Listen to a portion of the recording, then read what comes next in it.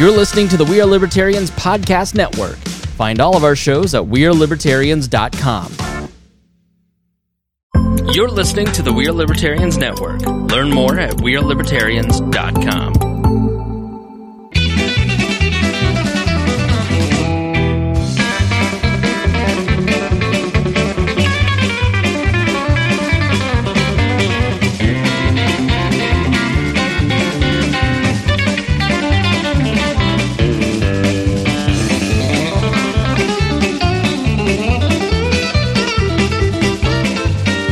Welcome to the Boss Hog of Liberty podcast. This is episode number 309 of East Central's favorite podcast. I'm Jeremiah Morrill. Dakota Davis is on assignment keeping your lights on. Zach Burcham is our producer, and we'll call him our co-host tonight, because why the hell not? We'll give him the promotion. We'll double his pay, and he gets to be the co-host tonight as well. Welcome, Zach. Good evening. Thanks for your contribution. The show...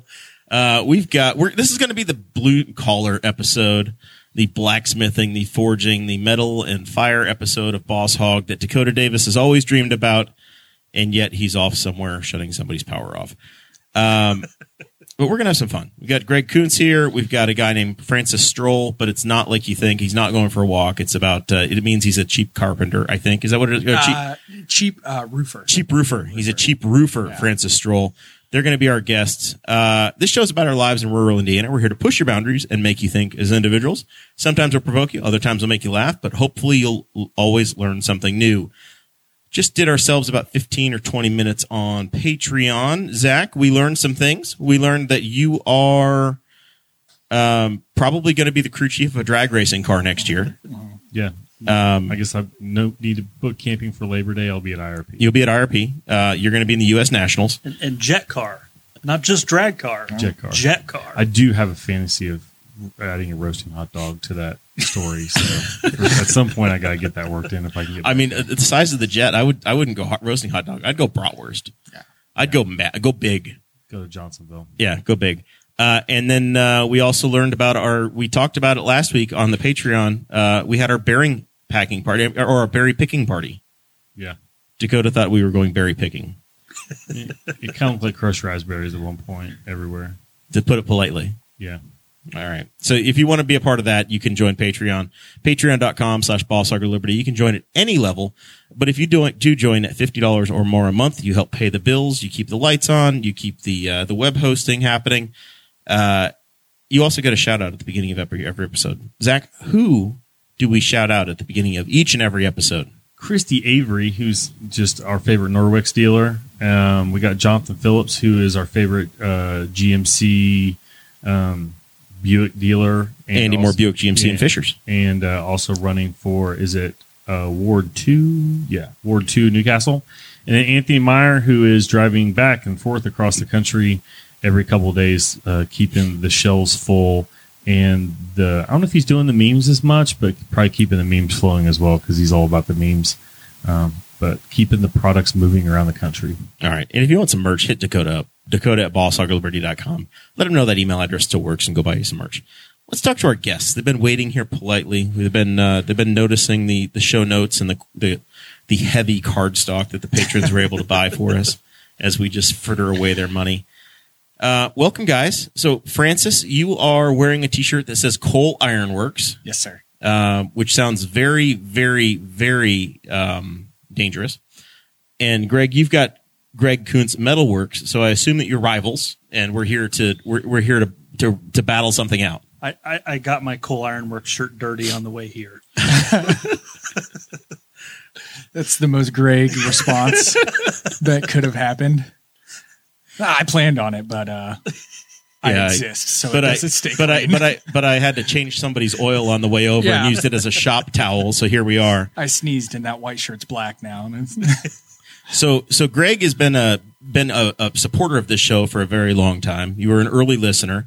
I believe you were not living in Newcastle at the time, and you had signed up for Patreon. And Dakota was very excited. He's like, "There's some guy from like Florida that joined. That's a patron. I can't believe it." I had just moved from Newcastle to New Mexico, and I started listening to your podcast just for local news and stuff. And so I lived in New Mexico for 2 years and moved back. Well, very good. Yep, we mailed you a card or something, and it came back. I'm like, well, I don't know who the hell this guy is, but he didn't get our note. He's too close to Roswell. So the government shut it down. They were like, no mail. This guy knows too much. We did not include it in the show notes, but aliens exist. Congress said last week. What are they hiding? Yeah, that's what I'm asking. Is like Hunter Biden did something, so they were like, "Tell them about the aliens." Yeah, that's definitely probably what's happening. It's an election year. Nobody knows. Zach, do you have any idea? Do you have any alien opinions yet?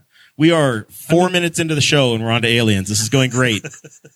I didn't study for aliens. I don't doubt any of it though. I'm like, I've read a really long story once about a family that owns an old mine over Groom Lake, which is another name for Area 51.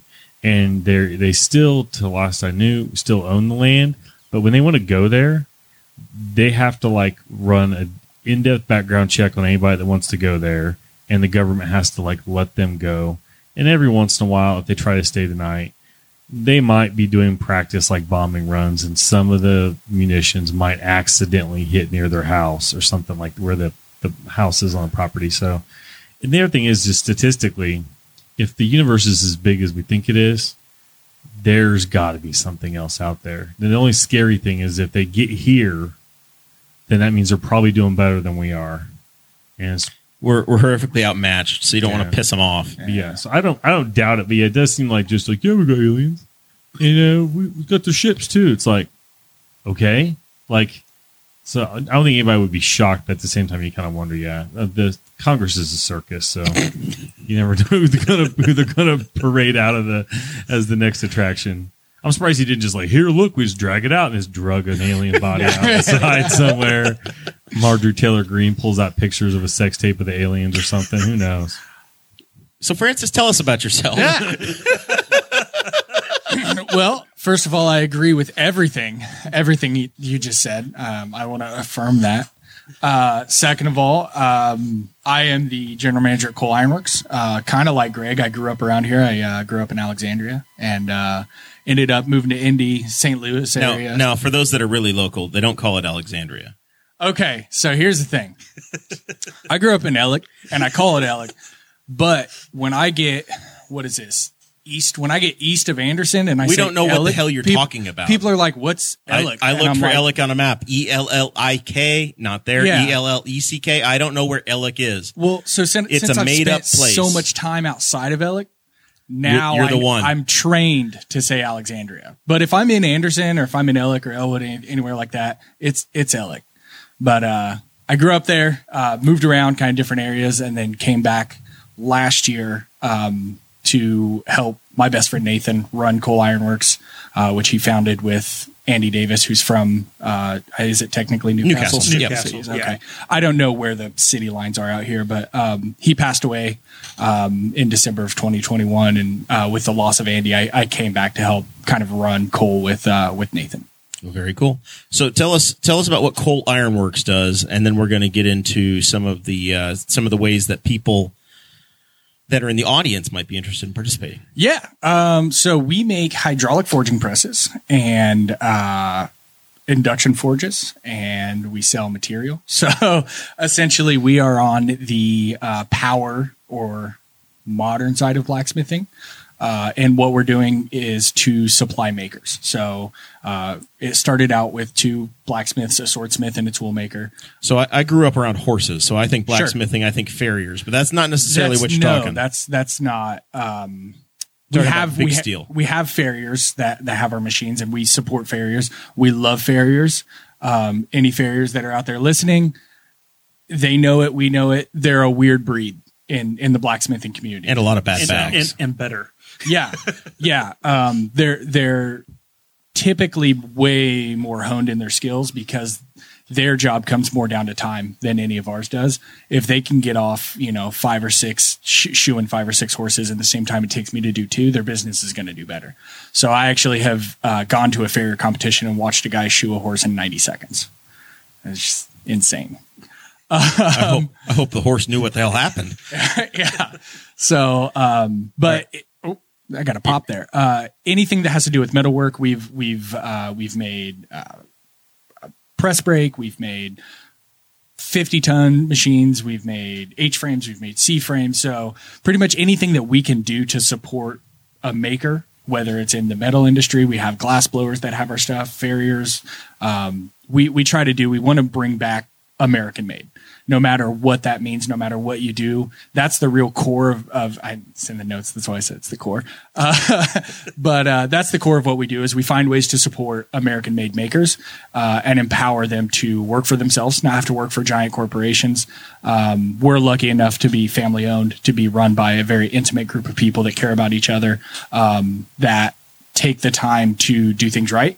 And we want to help other people do that in the process. So you guys sell a little bit of steel, but you don't really do much fabrication yourself. It's the tools for people to do that, to do it on their own. Correct. So as much as we can, we build the machines from top to bottom. So you're not going to call us to get like a gate installed, or a lot of us do side projects. Like if you wanted to buy hand tools, you might call Nathan. If you wanted to buy a $500, $600 knife, you might call one of our guys.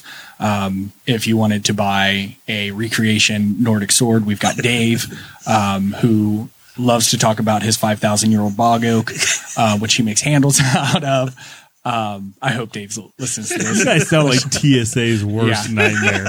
So I actually just got back from a show in Atlanta where we're literally like getting on the plane with gun cases full of swords and knives. I was going to say, it just sounds like... How the hell does this work? It sounds like everything to get you on How do you get through? How do you travel at all?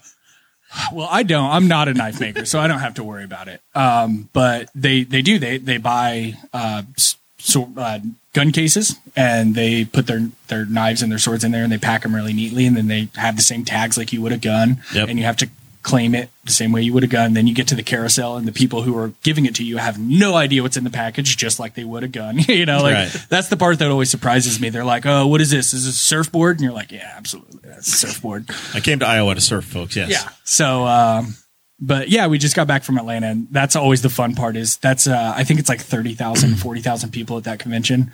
And you can just stand in the airport and you can pick them out. I'm going to see that guy this weekend. I'm going to see that guy this weekend. And it's people that you don't necessarily recognize in the industry, but you can just tell by how excited they are, what they're carrying, what shirt they're wearing. The amount of flannel. Yeah. Yeah. A lot of flannel. And you can pick out knife collectors in a crowd. Second. Knife collectors, when you're at these conventions, it's always fun because you have these people who are collectors and these people that are resellers, and they're the ones that pay for early admittance. And I'm fortunate enough that I'm not selling knives at this event. I'm selling our product. So these early admittance people, they don't care about my product. So I can just people watch for like 2 hours. And you have the very clean cut. I'm going to take this. I'm going to sell this to some other company to be able to resell it. And then you have the collectors, and these resellers are just running over these poor collectors, knocking them over. And they'll just walk up to a booth and they'll be like, "Okay, I like these 4. I want your whole table." Meanwhile, you have one guy that wants one knife. Yeah. And it just got and he just lost it all. He just lost it. Boy, this guy's like, sounds like a dangerous place for a stabbing. I don't know how long you would last if you tried to commit violence at this place, because it's 30,000, 40,000 people sounds like a lot, but it is a very small, tight-knit community. Anybody over 50 is your grandpa. Anybody 25 to 50 is your brother. Anybody younger than 25 is your little brother. Anybody under 5'9" is your little brother, honestly. So it's a really small community. So there's a lot of danger involved in the show, maybe, but you wouldn't get too far. Also, a lot of ex-Marines and SEALs and stuff like that you might not even make it to the victim before. So, Greg, you're a veteran and a knife maker. This is starting to make sense as to how you fit into this deal. It makes sense. Although I look much different than most of the knife makers and knife collectors, but yes. Well, you look like the veterans, though. Yes, I do. Yeah. But like we just had the Renaissance Fair here last week in Newcastle, and I had my booth set up, and it's very obvious who's going to come look at your booth and care. They're dressed a certain way. Not necessarily that whatsoever. You can tell by the way Renaissance they Festival carry themselves. Oh, okay, all right. So I actually just had a local maker on our podcast, and he made a joke off camera, but essentially he was like, "Oh, you know, people that wear Cookie Monster sweatpants, they're never going to buy a knife." And I was like, "Dude, I'm not joking you. Like 2 weeks ago, me and Greg were at the farmer's market, and this guy came up, and it was the quintessential. If you were to close your eyes and be like, the guy that will never buy a knife, bought 2 knives." Was super stoked about it. So it's genuinely the way people carry themselves when they walk to your booth. That's how you know if they're actually there for, "Oh, this is super cool, I have $10," or if they're actually committed to the craft and they're willing to talk to you and learn about it. And even if they buy nothing, you're going to have a genuinely good interaction. There you go. Well, and there's probably some barrier to entry or some thought of, I don't know what the hell I'm getting into. It sounds like in the industry, in the maker's industry, you genuinely do care about what the product is and making sure that people understand and have an appreciation of it. Yeah. But it starts with not understanding and that spark of intrigue saying, well, how does that work?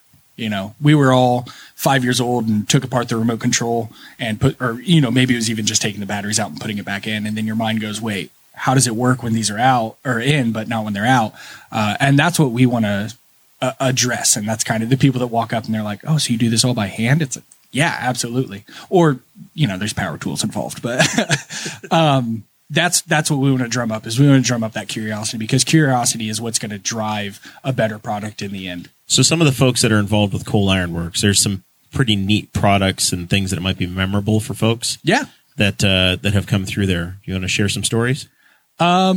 So the first one I'll share is even before Coal Iron Works started, I want to kind of share about Andy. We have his hammer in coming up. We'll talk about later, but Andy and David grew up literally just going and collecting ore from the soil and trying to make their own steel. So they were that involved where they were like, we want to make our own steel. And they're both huge nerds and I love them with my whole heart and I'll tell them to their face. Andy was a huge nerd. David still is, but they got the chance at like 18, 19 years old to make a sword that was featured in Thor. So say that one more time so that they understand what you just said. It was a sword that was featured in the cinematic Marvel universe. Is that what it's called? Or Marvel Cinematic Universe? Sure. For Thor, it's the Sword of Asgard. Idris Elba holds it. And a fun story about that is I went while they were making it, and they were like, "Oh, we're going to make this thing that we can't tell you about, but you can help." Yes. Great. About 15. That's how I draft my volunteer labor as well. About 15 pommels, what I thought were pommels later. I realized that they just had me on a grinder so that I felt involved, and nothing I did ever ended up on the sword. So that started that. I believe they were doing Mad Dwarf at the time. Yes. After Mad Dwarf switched off, my best friend Nathan had just moved to Indiana from Ohio, and I was like, "You have to meet my friend Andy." And he was like, "Yeah, I'm starting a business with him." I added Nathan. He's an exclusive guy. I added him on Facebook like 8 years ago. Still waiting for him to accept. Yeah, he won't. Yeah. He won't. It's not happening. Not gonna happen. But they started their business. It originally started off essentially as a hot shop. What can we do that other people don't want to do? There's the infamous ring story where they made rings that go around the fire detection system at Nestle. They kept pulling up their pallets and knocking into their sprinklers and setting them off and ruining hundreds of thousands of dollars of merchandise every time.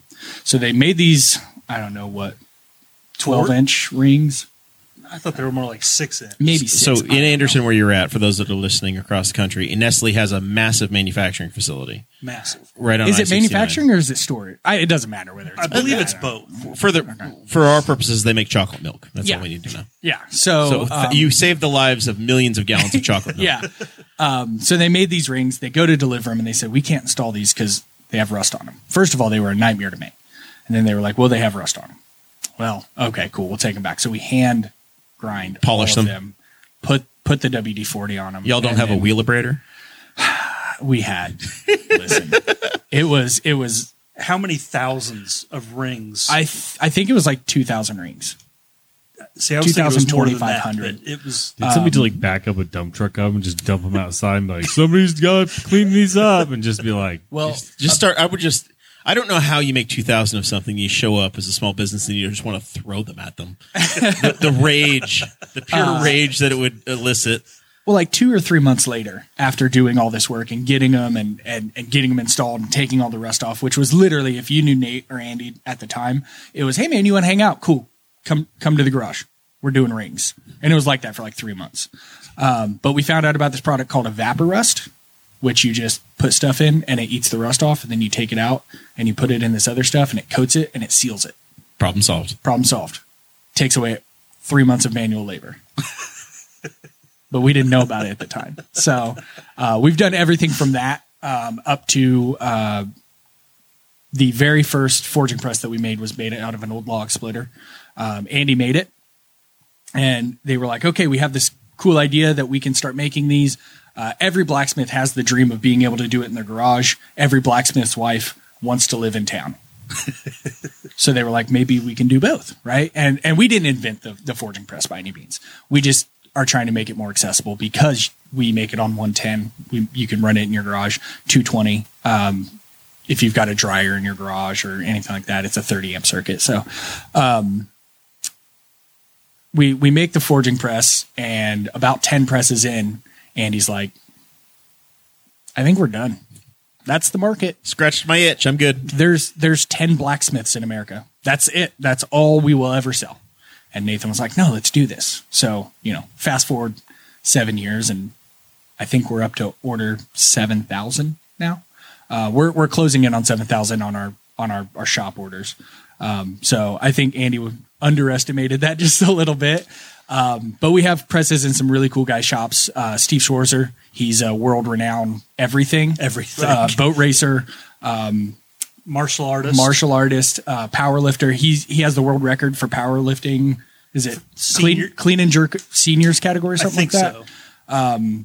He has Dakota lived is everywhere. listening to this crying right now, Zach, just so you know. You should. Everything I've heard about Dakota, it sounds like him and Steve would. Yeah. You would actually get along. met him at the demo that we did. He was with his son. There was a lot of fathers and sons at the event. So he was the one giggling like a schoolgirl. Okay. We've got presses in. I don't know if you've heard of Neil Kamimara. He's been in GQ interviews recently.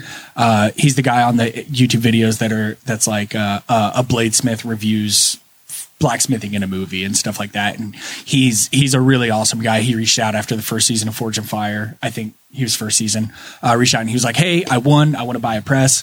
5 years later, he just bought a double-sided press, custom paint job from us with the digital press controller. With the DPC that we launched. He got the final version before we launched it. What is a digital press controller? So digital, and why do I need one?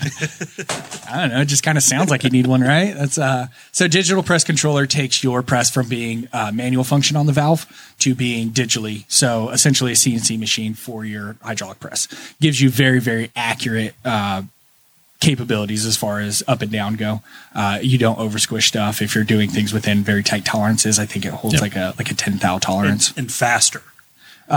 Perceived speed because you're not wasting your time going up. But yeah, absolutely. So if you have your set limit lower for your high end, you're not spending your entire time retracting up. So what might somebody be making a blacksmith? So they we're making knives. What are the kind of the customer base and the things that your Shade Tree Blacksmith is making? If it's hot and it's metal, you need a press. That's essentially what it boils down to. In today's day and age, doing things by hand, you won't be able to keep up. Your prices will be so astronomical that nobody will be able to afford them.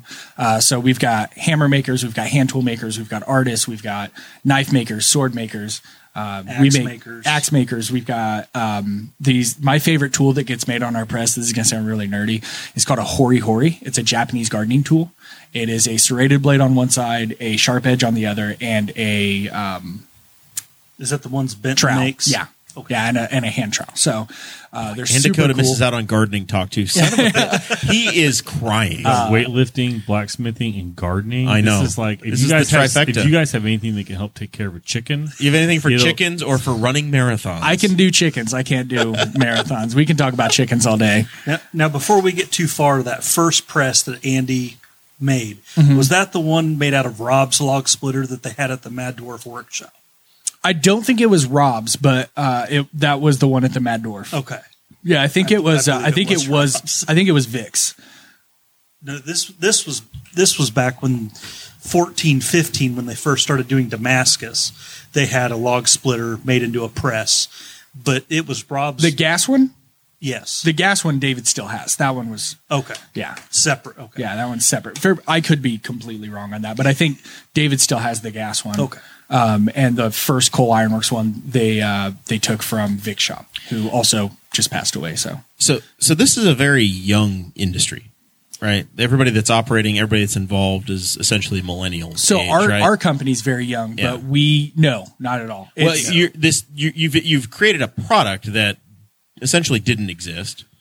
not at the scale that we've put it out to. There are Right. a few people that made them. There's Uncle Al's, there's Big Blue, there's names out there, but what we really did that I believe is kind of different is we made it accessible, and we went to shows and we supported our community, and people already knew Andy and they knew Nathan, and we were genuine. It wasn't some big company that came out and said, there's Yang, right? They make forging presses for NASA. We're talking 500-ton forging presses that would take up a building. They also make your 12-ton, I think, was the big game game changer. There's companies like Yang that come in, and it's just obvious that it's like they're just trying to make a buck off somebody, where our company kind of grew up from, we made this for ourselves. Do you like it? It's genuine. It's the genuine. And when you call us, it's not some call center. You get me, right? It doesn't matter if you're calling to sell me LTL logistics, which I get 7 of a day, so please don't do that. Yellow won't call anymore. Don't worry about them. Everybody's calling because Yellow won't call anymore. That's the problem now. If you have a service, if you want sales, it doesn't matter what you're calling for. You're going to get me. And I think that's another thing too, is it's not like, I hope these guys answer, or I hope this email gets read. I mean, we still run our emails off Gmail. Like we have a @Coal Ironworks, but it's all through Gmail. So we're still a very small company. It's still very genuine. We go to every single show that we possibly can. We support everybody in any way that we possibly can. And I think that's really the difference. Going back to your original point, though, of it being a young industry, this is an incredibly old industry that we've hopefully found a way to inspire people and rejuvenate, even if it's in a hobbyist mode. Greg may never end up being a full-time knife maker, but I'm super stoked that he came to our Hammer Inn and was like, I can do that. That's sick. Let's. And now I'm going out to shows with Greg as well. So there are a lot of guys my age. I'm 33. I'm 33. There's a lot of guys my age. There's a lot of guys that are 17, 18 years old that blow me away, that are amazing artists. But we also look up to a lot of guys like Steve. Steve's probably 70-ish. 8, I believe. 7. He just had a birthday. Vic, who was fundamental in starting Coal Ironworks, he just passed away last weekend, actually. If it weren't for his garage, we would have never had the workspace for Andy and Nathan to start it. So it's generational, and we're just trying to support the generation both above and below us. Instead of teaching everything going down, we're figuring out where we can go both ways. That's a different show. All right. So tell us about Coal School. So you've explained the product and what you guys do, but then you have, and this is where Greg came in, you have opportunities for people to come in and to learn how the machines work and how to actually be a maker. Yeah, so we have Coal School of Iron, coalschoolofiron.com, I believe. Check that out. It is. So we have everything from how to swing a hammer, what stance to take to make sure you still have a shoulder at 30 years old, to all the way up to Charlie Ellis, who's coming, who's teaching one specific style of knife, and it's just the tang of the knife. He's really not going to get in depth about the blade itself. He's teaching about the tang and how to make an integral. And of course, I know what a tang is, but if you'll explain that to the rest of the audience. So the tang is the part of the knife that comes off of the blade. Yeah. So an integral has a choil or bolster or your typical chef's knife that you would get at a store. The metal part in front of the handle is the same width as the handle, and that's an integral bolster. Yes. So integral means it's all made it's of all one together. piece. Yes. And you're, like I said, bolster. But the classes start from anywhere from how to swing a hammer. You make a punch, a chisel to make your hammer. That's a 3-day class. David's class, which is just about the fit and finish of the handle. Charlie's class, which is about pretty much just the tang and how to get a good integral. We have Rasmus coming from Scandinavia. I can't remember the country. Norway.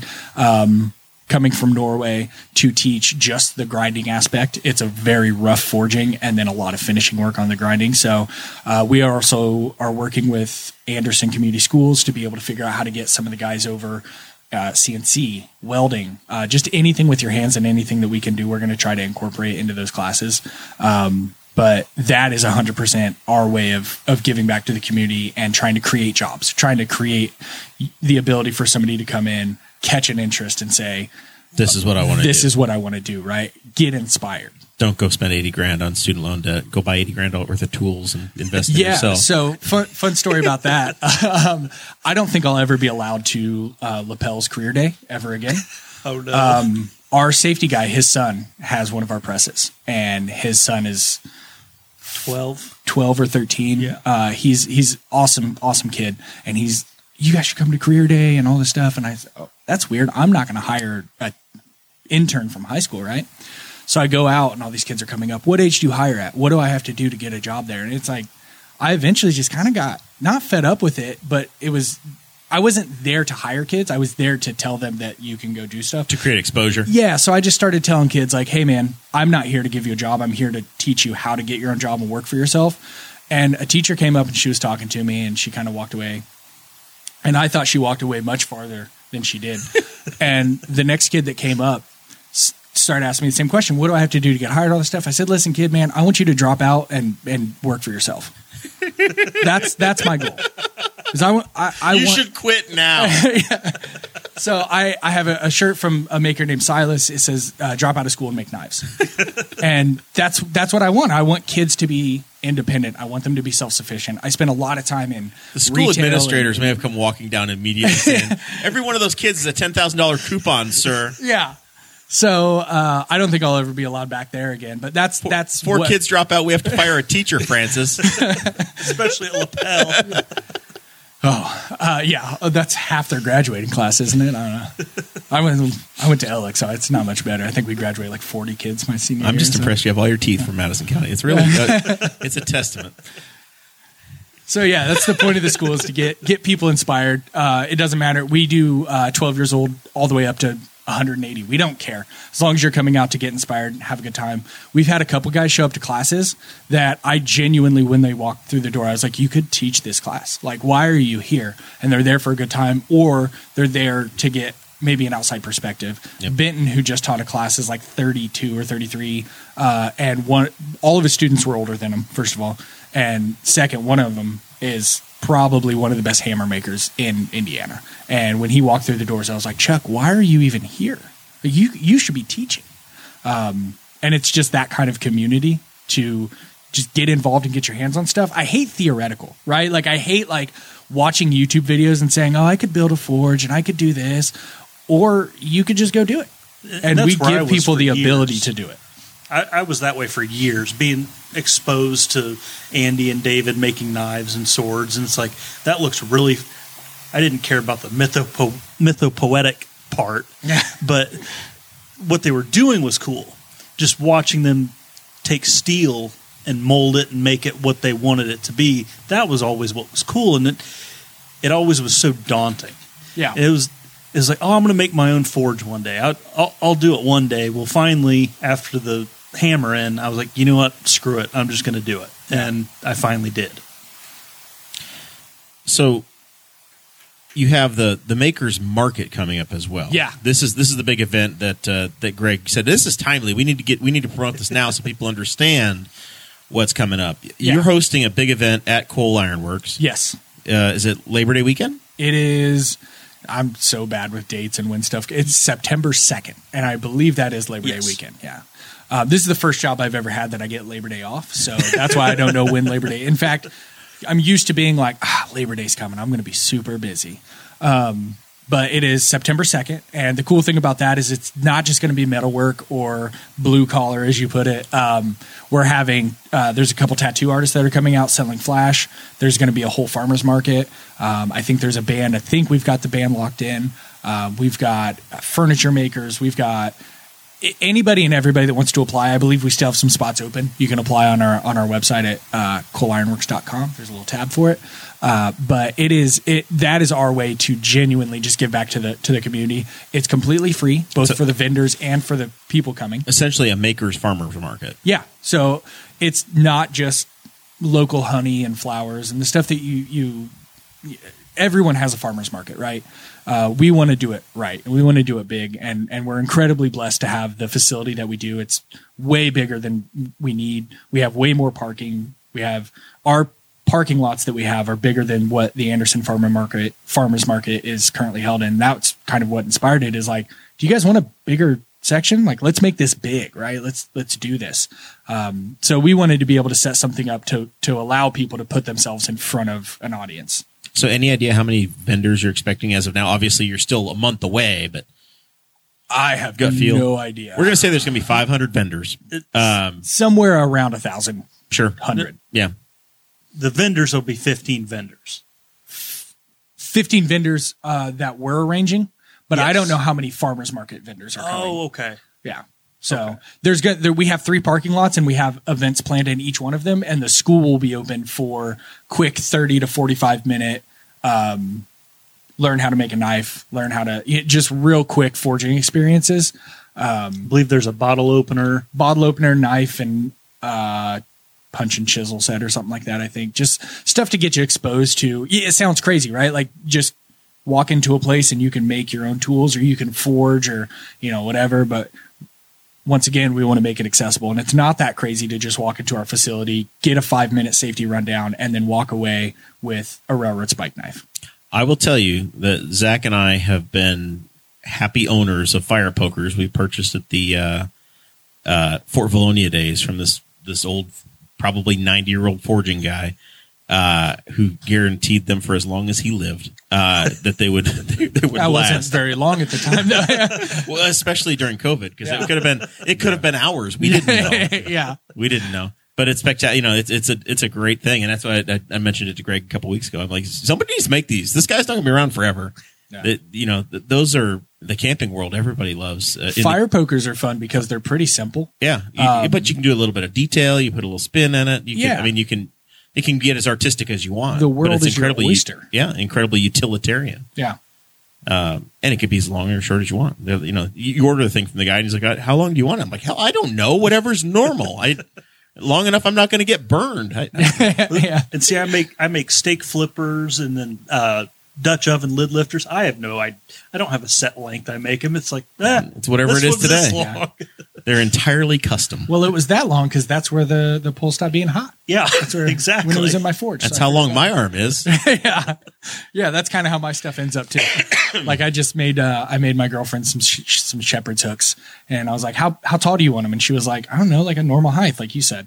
So I'm 6'4", so they're incredibly tall shepherd's hooks because the bird feeder's at eye level. Yeah, makes sense to me. they're normal human height. I don't know what your problem is. Yeah, she's 5'4" and has to crane her neck to see the birds. She needs a step stool to be able to garden with her with her shepherd's hooks. But with the school being open, I think that's the coolest part about this makers market is because their classes are 3 days long. Typically, it is your shortest class. I think Nathan's going to do 1 half-day class. Yeah, he's got a half-day class coming up. But because I get young kids all the time when I'm set up here locally at the farmers market, I get at least 4 every single week. Hey, will you teach me? It's like, I'm still very much learning myself. Go see my friends at Coal Iron, and they do classes and stuff. But with their school being open and it being quick, simple projects, it's a great way to get exposure and then to get the bug. Yeah. Yes. And it's not hey, I'm going to take a 3-day class that's going to cost me, there's some zeros in some of the higher end classes. In some of the higher end classes, there are zeros for sure. But those are soon they'll be available online for less because you obviously don't get to ask questions in person or maybe see some of the finer detail. We wanted to come out with a bang. And so we got world renowned top tier people so that we could get some online content and start spreading. Next year, there's going to be a lot more introductory classes. There's still going to be the top tier stuff. which is also kind of what we're known for, is not shying away from quality. If it means that it's going to cost an extra $150, we're going to do it if it's going to last 5 more years or, whatever the case is. There's not a lot of quality left. And so when we opened, not a lot of quality left in just machinery and everything's just a dime a dozen now. So when we opened the school, we went in with that same mindset of we want the top quality teachers here. And you're right, there's some zeros that takes money, but the guys coming to these classes are typically doing this full time, and it's part of their job to stay. You have somebody educated. coming from Norway to Right. come teach a class. Yeah, which is kind of cool. Absolutely. Indiana's kind of like the Norway of America, right? He won't be too honestly. out of there. Honestly, it sounds like you guys have made Central Indiana a destination for this, right? Yeah. Like it's not, I'm sure there are people that go, yeah, this is a really big deal. It's a big thing on the schedule, and Anderson is the place to come to, it's the destination to come. Yeah, it's incredibly humbling to go to these events in Atlanta. And I just got back from northern Michigan, and the amount of people that come up and they're like, "Hey, Francis," and I'm like, "Hey," and they're like, "Oh, don't worry, I just watched the podcast, or I just see you on Instagram." And it's incredibly humbling because, like I said, I grew up around here. I was here when GM left for the last time, Yep. and to think that people are proud to come to Anderson. We don't hear the people that come in and they're like, "Man, this place is a dump." They come in, they're like, "I can't believe I'm here." It's a really cool feeling to be a small part of that. Well, and especially like the Hammer-In. I'd never been to a Hammer-In really before the one last year. Mm-hmm. And the people like Steve Schwarzer was there. Will Stelter, who's a YouTube guy. He's One of those 22? young guys that blows me away. Yeah. His work is incredible. He sold a marshmallow roaster for probably 5 digits. I'm not going to give an exact number, but it was 5 digits, I think.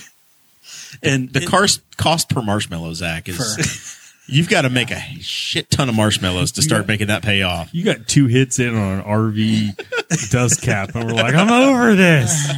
Murder it. And these guys are like spending how much time making a s'more stick. That probably took him like 6 months. It has a mammoth bone on it. And he won. Of course it does. He won Best of the Rest at a knife show. Yeah. So at a knife show, he won an award with his marshmallow poker. Yeah. That sounds spectacular. Yeah. So, But the people that the people that come to the Hammer-In is just incredible. And then Lucas O'Hare of Grizzly Forge. Yeah. And just Bob Rankin comes down Yeah. from Michigan. He's a huge Damascus guy. so this is the Andy Davis Hammer-In that's going to be in December. Yes, December this year. 1st and 2nd, I believe, or 2nd and 3rd. I can't remember which one it is. Once again, I'm bad with dates. I just show up when they tell me to. It's the first Friday and first Saturday of December. Yes. All right. And you are expecting people from all over the country Yes. to come to Anderson, Indiana, which has now been reclaimed as the forging capital of North America. Well, the Norway of America is, I believe, how I put it. the Norway, the Nordic lands of East Central Indiana. Honestly, though, Greg, our families are all automotive and the UAW companies that have left. Right, my dad was a GM employee. Mm-hmm. It is kind of therapeutic to hear that. Hey, this is how we've found a way to replace an industry that's left. Yeah. That now we're a destination that does other things. Now we've got 10 employees, not 50,000. Sure. So keep that in mind. Still very small, but now. yeah, like I don't know, man. They're gonna have to hire somebody else to run it if they got 50,000. But like you said, it is really cool. We have guys that come in and they're like, "Oh, I used to run this line, or I used to weld this for this," and they have a lot of pride in what they did, and they get to experience that again with us, which is super cool. At the local markets, I have a ton of old Chrysler employees come up and they want to talk about the power hammers they ran and the forgings that they did at Chrysler. And it's really cool to see them see my work and go, "Man, I really liked what I did." And Yep. that's cool that you guys, young guys that never did that job, are back in it again. I didn't get the chance. Yeah. It was Well, gone. there's a whole generation of folks that have had to reinvent themselves and entirely, on the fly. You had a, generation, 2, 3 generations of folks that came up from Kentucky and they worked in the auto plants here, and then they all disappear. And the guys that are 50, 60 years old, 70 years old now, they had that job. They thought they'd have it for life. And all of a sudden it went away and they had to reinvent, and they might have become a realtor. They might have become an auto mechanic. They've, you know, they went into law enforcement or fire, whatever. Worked for Subaru. Kokomo. Yeah. Or you know, we were joking before the show about how small Indiana is. My cousin is a sales rep for you guys. She's from Arizona. I'm from New York, right? The reason I came here is because our GM plant in New York State closed. GM abducted me, and I landed here when I was 10 years old, and that lasted for 6 or 7 years until this plant went away too. Yep. In Muncie, and then ultimately Dad wound up with Allison and Speedway. But that's the way that industry worked. You either moved with it as it was changing and going away, or you had to find a new way. So, I think I was a freshman in high school when that all went away, and it was within 3 or 4 weeks of them announcing Delphi was closing. I probably had half my class. You know, I was at Highland by that time, and I probably went from 500 kids in my freshman grade to I think we graduated like 200, 250. It was like overnight. Just disappeared. Insane. Yeah. At Blue River, we went from 85 to 60. Yeah. Overnight. It's like a rapture. The Indiana rapture happened. They all moved to Fort Wayne. Yeah, essentially that's what happened. But they went to Marion, they went to Fort Wayne. They had to go somewhere else. Yeah. All right. So what else do people know? If they want to participate in the Hammer In, that's free. There's a cost. There's a registration. So the Maker's Market's free. Absolutely free to come. I think there's like a $10 charge to do blacksmithing experience, and that covers the cost of the railroad spike, the propane, stuff like that. Now parking is $72. Yeah, absolutely. And it's in Middletown because it's at my house and you have to find a way to There will be a shop. shuttle. Yeah. Yes. Yeah, there will be a shuttle. The Hammer In is $40 for the day of demonstrations, or $40 for the day of open forging, or $60 for both days. And the demonstrations we have, honestly, I was shocked at a couple of the guys we were able to get. One of them, Derek Melton, is coming up from either Alabama or Louisiana. He's really big in just making whatever. He doesn't have a specialty, but he's very well versed in induction forges, which we just launched our own induction forge. So he wanted to come up, and he's really pumped on us because we're the only American support of an induction forge. Literally everything else is Chinese. We are getting them OEM'd for us in China, but at least when you have a problem, you're going to call and get American support. You're not going to be on a hold line for 35 hours. We've got Ben Snur coming up from Texas. Hopefully he's going to work on a 120, which is a big press. We've got Andrew Larson coming up from Kentucky, who's one of they call themselves the Chain Gang. They're all 18 or 19 years old, just amazing blacksmiths. Who else is coming up? I mean, Steve will be there, but he's not demonstrating. But I'm really excited about Josh and David, who both do like what they call mythopoetic. They make elf swords. That's the best way to put it. They make elf swords. But I mean, do you think everything's an elf sword because you're so damn tall? Well, I mean, in Lord of the Rings, elves are tall, and they're Lord of the Ring elves. They're not. Not like But yeah, the Hammer In's going to be really cool. No matter what day you come, there's going to be really, really good demonstrations. The day of the open forging, the IBA will be there, Indiana Blacksmithing Association. So even if you don't know what you're doing, you come out. There are going to be guys at every single station to be able to work with you, talk to you, work you through a small project. And we're also going to start hosting IBA meetings on the 4th Saturday of every month. So we have a whole lot going on. The best thing I can tell you guys is just keep checking our website because something else will pop up in the midst of all this. You guys are spending an incredible amount of time, energy, and effort into the extra side. This isn't the main production. This isn't. This is all the service. This side. isn't how we make money. This is how we give back to the community, and this is how we care. And that's the focal point of our business. Andy, before he started Cole with Nathan, taught classes. So that was a big inspiration to the school. That's why we call it the Andy Davis Hammer In. We have it around the time that he passed away to honor his memory.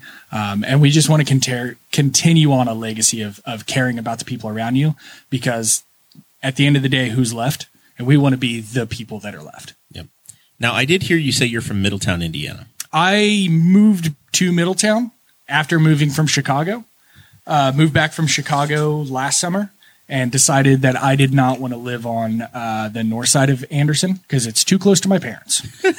So I went to Middletown. One rough neighborhood to another, though. So did you see Middletown's the Chicago Of Anderson. Well, I was in Arlington Heights, so I was in like kind of the Carmel. So Middletown's new police chief is Landon Dean, Boss Hog alum. And this week, Landon got into a. I saw that. He took down Google. He clocked a Google Street View car doing over 100 miles an hour on Raider Road, and chases the thing, and it goes down to US 36. The same construction. This is a little color here. The same construction company. This is like they are cursed. The same construction company that had the US 36 bridge in Newcastle, that the Buick drove off the road and landed on 38 and landed in the Big Blue River. Yeah. Same exact crew, same exact company had the bridge out on 36 in Pendleton that the Google car yeeted off of and landed in the river doing 120 miles an hour because the driver was afraid to stop for Landon. So the only information I've gotten about this is from a coworker who also lives in Middletown, who got it from Facebook, which Middletown has the most active small town Facebook community group that I've ever. Chris is always coming in like, this happened two doors down from you. And it's like a cat peed outside. Like, what? But he Stop came the in. presses. Yeah. He was like, did you see this? And I'm expecting the same thing. People complaining about stray cats. It's a huge problem, an actual huge problem in Middletown. They sent out a press release. We got it. We saw it. Okay. And I shared it. I'm like, oh, this is going to be huge. Because I'm like, first of all, 100-mile-an-hour police chase on the Google car. I'm like, this should all be on tape. Didn't he just not stop because he was afraid of getting a ticket, and a ticket means you lose your job? Because that's what I was told. I don't know I don't know. He's in the county jail. We could go check. What's parking your Google car in a river get you? Probably a lot more than losing your job. The car had a California plate. I had just seen it. I was like, oh, cool, the Google car. Like 2 weeks ago, I'm in Muncie in the same Google car. That's news anyway when the Google cars are around. My house just got updated on Google. Yeah. I was like, oh, they were around? Our house got done in June, and I was away on at vacation. I'm like, the entire driveway is empty. It was a miracle. There was no camper. There was no truck. Nothing was there. We had one car in the driveway in June when they did it. I'm like, I could show off all my new concrete work. So the guy's been running around the area for months updating stuff. I saw him in Muncie. It is a Honda SUV, very current looking, baby blue, with like this, like a mountain scene wrap. Scene wrap, and the giant camera on top, the 360 camera. And it was the same car. And I was like, my only complaint is that when they sent the press release out, they took a really shitty photo, because this thing has been shared. I think the Today Show has picked it up. It was on like Puberty or something on Instagram. You sent it to me today. Yeah. It has gone worldwide, coast to coast from Middletown. It ticks all the boxes. It's the greatest story ever. It started 2 blocks from me, and I was completely unaware. I want to see the street view from a car during the high during speed 120 chase. miles an hour. It's just like you look on Raider Road, it's just blurry. Yeah, like it's just a blur. Everything. And Google's like, oh, we don't need to send a car back down that road for a while. We just did it. We're good. Yeah. I love the logic of, I can't get pulled over, I'm going to run from the cops. Yeah. In a car that's got a camera mast basically sticking off the road. It's not like it's a gray Honda Accord that's going to hide directly somewhere. Reports to a satellite, right? Yeah, I imagine it covered in Google. Google stuff. Yeah, it's recording his crime in 360-degree panoramic, probably in 4K or something crazy like that. And it's beaming me back to the mothership. I'm surprised there's probably a guy who was like, why is one of our cars doing 120 miles an hour? Yeah. And then pull up the camera like, why is there a police officer by? I mean, that'd be awesome if somebody was like, one of his bosses or some overlord was watching the chase and could like look and see where he was going and what he was driving by, because it's just got cameras all over it. But like the logic of, I don't want to get pulled over, I'm instead going to run from the cops. Well, when Landon saw him, he was already going 100. Yeah. Well, yeah. So what was he? Oh, I was told that he was parked on Raider Road for like an hour, and that whoever pulled him over or whatever tried to pull him over, tried to approach the car. And as soon as he tried to approach the car to figure out, hey man, why is this Google car parked on a road for an hour or two? He just took off. I think the report I read said he was observed doing over 100 miles an hour. That's when what the I read chase started. in But, the paper. But You never know. I haven't seen the Middletown news to see what the official. I'm looking forward I'm to the going to trial. tell you right now. I know. What I was Could you told was imagine probably being on wrong the because jury? it's Facebook. Yeah, but just So Landon. Yeah, he's not the sheriff of Henry County, but he's doing good work out there in Middletown. And he's Busted Google. yeah. It's like the best The part heart. is that like Obviously, Middletown- he has an iPhone. Yeah, well, the best part's Middletown made the news not for anything that happened by a citizen of Middletown. Like it's just Middletown. Like, oh look, our cop arrested this guy, and you can just blame it. Or like all the people here would be like, oh, it's those California libs just speeding around here trying to kill people or something. But it's like you just blame it on some other guy. But the trial will be funny. I just want to. It'd be even better if there was nobody in the car. It feels like Oh, a that was self-automated car. I had that thought is that whether or not the car was driving because I itself. think I read the story. Reading in the paper, it did almost not sound like that because the story did not mention a driver until the very end. And so I had a thought was this is like a self-driving car that's just was going haywire. M. Night Shyamalan movie. And because it's like it's passing people and all this other stuff, and I was like, and so in my brain, the initial read through, I'm like, is this an autonomous car? And then all of a sudden it's like, oh, and then the driver got, I'm like, oh, there's a driver in. Yeah, all my updates have been through Chris, Yeah. So, which is I his or read it through in the Facebook. paper. So Yeah. so The official story that's on Fox59.com. Once again, this story went everywhere. It says, as the vehicle passed the officer noted 360-degree camera on top of the car. So the officer gave chase, Landon gave chase, and ended up catching Ferguson at the 8500 block of US 36, driving at speeds well over 100 miles an hour, while he passed several other vehicles and refused to pull over for the police. I mean, the minute he had a cop behind him, he was done. Yeah. Because it's a super identifiable car. At some point, somebody could just be like, can we contact Google? And they'll tell you where the car is. Because it's Yeah. guarantee it's got GPS on it.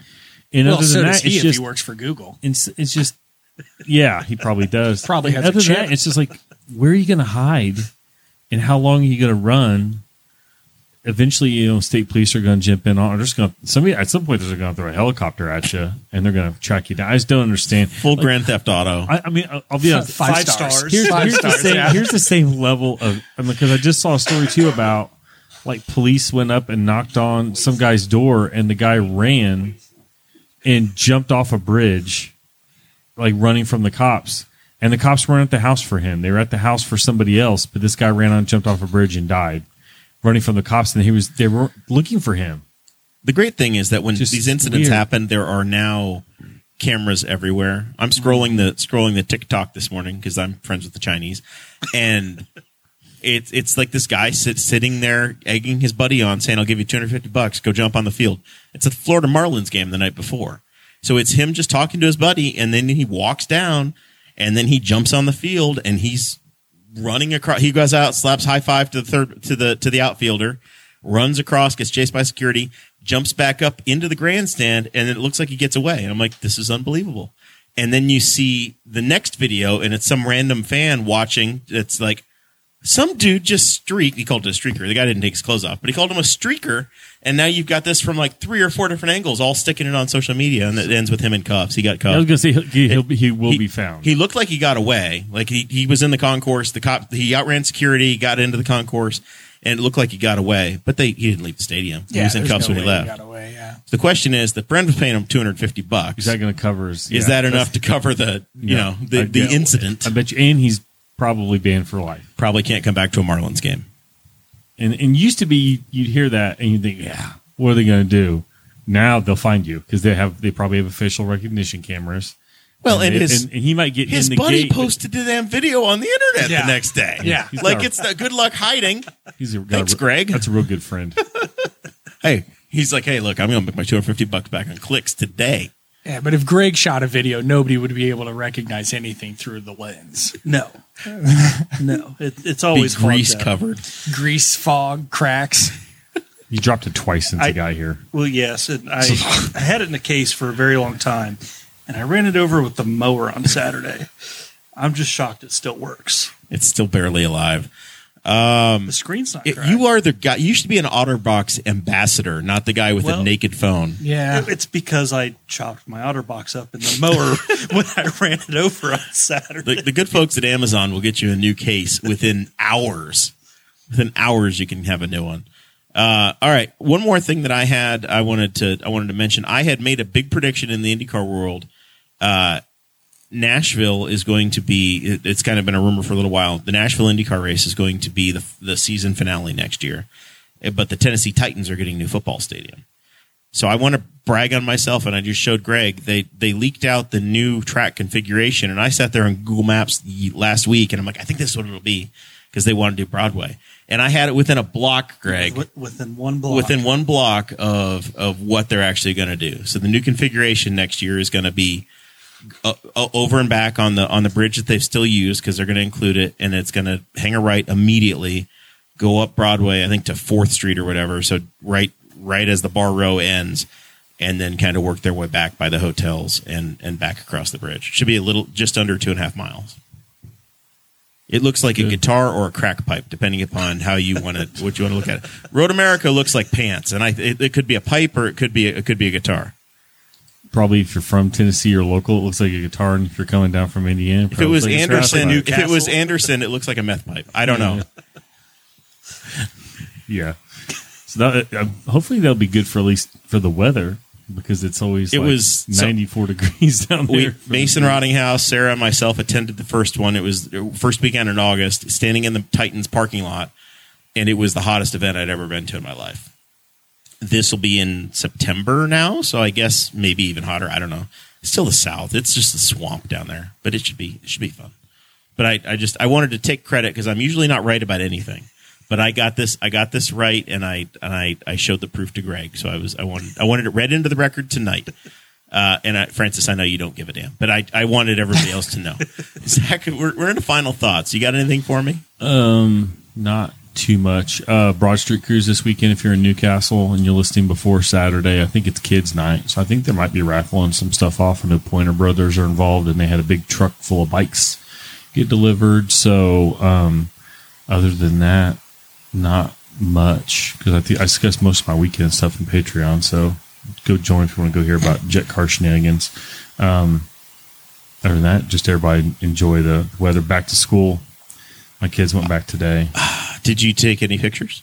My wife did. I haven't seen the Burcham family photos. Was there a chalkboard involved? No, we did not do that. We don't do the chalkboard. It's enough to get my kids to stand still, look at a camera, and not be beating on each other to get a picture.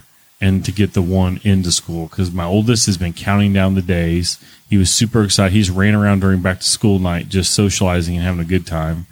He already knows his teacher, because she was working with him kind of in the summer, because they do like little pop-up STEM events like around where they're science technology stuff, and she was doing some of those, and so she would work with them there just because they were doing them at the Y, and she also had him for robotics club last year. So he was super excited. The other one's like, oh, I don't want to go. So he slept through back to school night, and I had to go put his stuff away. And then he was nervous today, but he did okay. So yeah, a lot of back to school pictures today. At least in Newcastle, we waited until August, because some of the Indianapolis schools are already back. I think some of the county schools don't go back for like another week. We didn't have a complete town panic like we did for the first day of school last year. So gold star to everybody on the team. Yeah, that was my son's school last year, that somebody accidentally hit the panic button on an app and called in basically a live shooter alarm kind of thing. So, and for all the other local people, Moreland Free Fair kicks off on Monday. It's the Moreland State Fair. Just skip the state fair. Go right to Moreland. No admission. It's free. It's free. I genuinely thought it was called the Moreland State Fair until I was like 17 years old. When I met you, I was still calling it the Moreland State Fair. Go get some elephant ear bites from the Blue River Band. Go get some footlong hot dogs from the volunteer fire department. Watch the tractor pull. Yeah, get some. Oh yeah, and go to the FFA. Get a lemon shake up. You got to hit all those, and then there's the ham and bean tent, which isn't much my jam, but. Usually, Thursday? You can watch the cord-fed clompers, too. Don't forget that. Yeah. You got the big parade. Cord-field cloggers, No 5K this year. A little bummed about the no 5K, but they're trying to find somebody else to run it. Could have been you. Not going to be me. You've got the experience. Don't live in Moreland. They've got their own people that can do that. Yeah, I think, Thursday night, street trucks for the truck pulls, and then Friday night, Saturday nights, like the pro trucks. I mean, Thursday night, though, go watch somebody break their stuff, because somebody's going to drive in and then they're going to be looking for somebody to tow them home. Well, they break their dad's stuff, not their own stuff. I've seen dealers bring trucks. Yeah. Toyota will bring a brand new Tundra with the window sticker still in it, and I'm just waiting for a drive shaft to just blow apart. I was like, I want to go back the next day with a video and be like, so how much off for this truck? I'm like, what do you mean? I'm like, look, you took it to a truck pull and you hooked like 20,000 pounds to the back of it. I don't think it's good for that. But yeah, Toyota used to do that a lot. So, hey man, Toyota truck could pull the space shuttle. Saw it on TV. Francis, do you have any final thoughts for us? Anything else to promote? You got a podcast. You need to tell us about that, if nothing else. Yeah, so we've got a podcast. It's called the Coalcast. It's a little bit of going into the history of coal, where we're at, what we're doing currently. We interview a lot of great makers. We interview everybody on staff. And once again, it's just us trying to get people to be excited about what we're doing and get them involved, make them feel like they're already there. And I guess that kind of is my final thought is hopefully something that Greg or I said in the course of this gets you excited to try something, get outside of your comfort zone, go outside in a shop when it's already 95 degrees out and light a forge to 2,500 degrees and get even hotter. Let us know. You can email me directly at info@coaliron.com. If you want to get involved with anything that we're doing, if you just want to talk about blacksmithing, if you want to talk about knife making, we love being a part of this grander community of metalwork, but obviously it has to start at home, and we have to support the people that are around us. So just get involved, let us know what you need, and let us support you. Fantastic. Greg, if they want to buy a knife or get some work done on their car, how do they find you and support you? Monday through Friday, I'm at Jeff's Alignment just down Ray Street here. And then my blacksmithing stuff can be found at G Kountz Metalworks on Instagram. Very good. Greg single-handedly solved my my air conditioning problems in the Tahoe. He's the he is the whisperer, the GM the 08 GM whisperer is Greg. He's got a project car sitting in my garage that I just refuse to get rid of. That he's about to have to whisper to. Zach has a Dakota. I've been friends with Zach for 5, 6, 7 years now. He has the Dakota that I've never seen out in the daylight. It has been out in that time frame. I've never seen it. First of all, mine isn't a project vehicle. I mean, it's a project. I didn't buy it as such. It's your first car. It's my first car. So I've owned it since 99. So I've had it for 24 years. Last I knew, it still ran. But it sits in the garage on a tender. I need to get out, but it's like one of those things where my garage looks like a meth lab. There's stuff crammed in it. There's stuff in the bed. I don't pile stuff on the truck itself, but and there's like camper half in the driveway, so I have to move stuff around to get it out. And if anybody's driven an old vehicle before, it's a 92. If it's been sitting for a while, which it's been sitting for a while, it starts up like a big block, like it's loping and stuff, and that's just because the PCM's just trying to adjust to like it's trying to figure out what the current year is. Yeah, it's trying to figure out. It's like, oh, where's Herbert Walker Bush? And so Y2K. And so it's like actually a bit of a handful to get. Where's my leaded fuel to get in and out of the garage? No, it runs on unleaded. But it only knows how to drive to Blockbuster. And it's. I mean, it might now be the lowest mileage vehicle I own. Your truck voted for Perot. All right. It's been a while. Thank you guys for being a part of the show tonight. Zach will let us know next week how many miles are on his trucks. We'll get an odometer clock from him. No, that truck broke an odometer. It broke an odometer. It's on. I had to swap an odometer, but I think it's got like 225 on it, and that. It's getting close to getting past. All your vehicles together, you get 1 million miles? I go over 1 million miles on all my vehicles together. One of them's a cheater. Me as well. One of them's a cheater. I've got two something on that one, 240 on a Tahoe, 210 on a Mazda, and I have 370 on an Excursion. All right. I bought it with 364. I've got 2 cars with combined less mileage than the Excursion. Yeah. I mean, that's the cheater when I bought it with 364 on it. Oh, okay.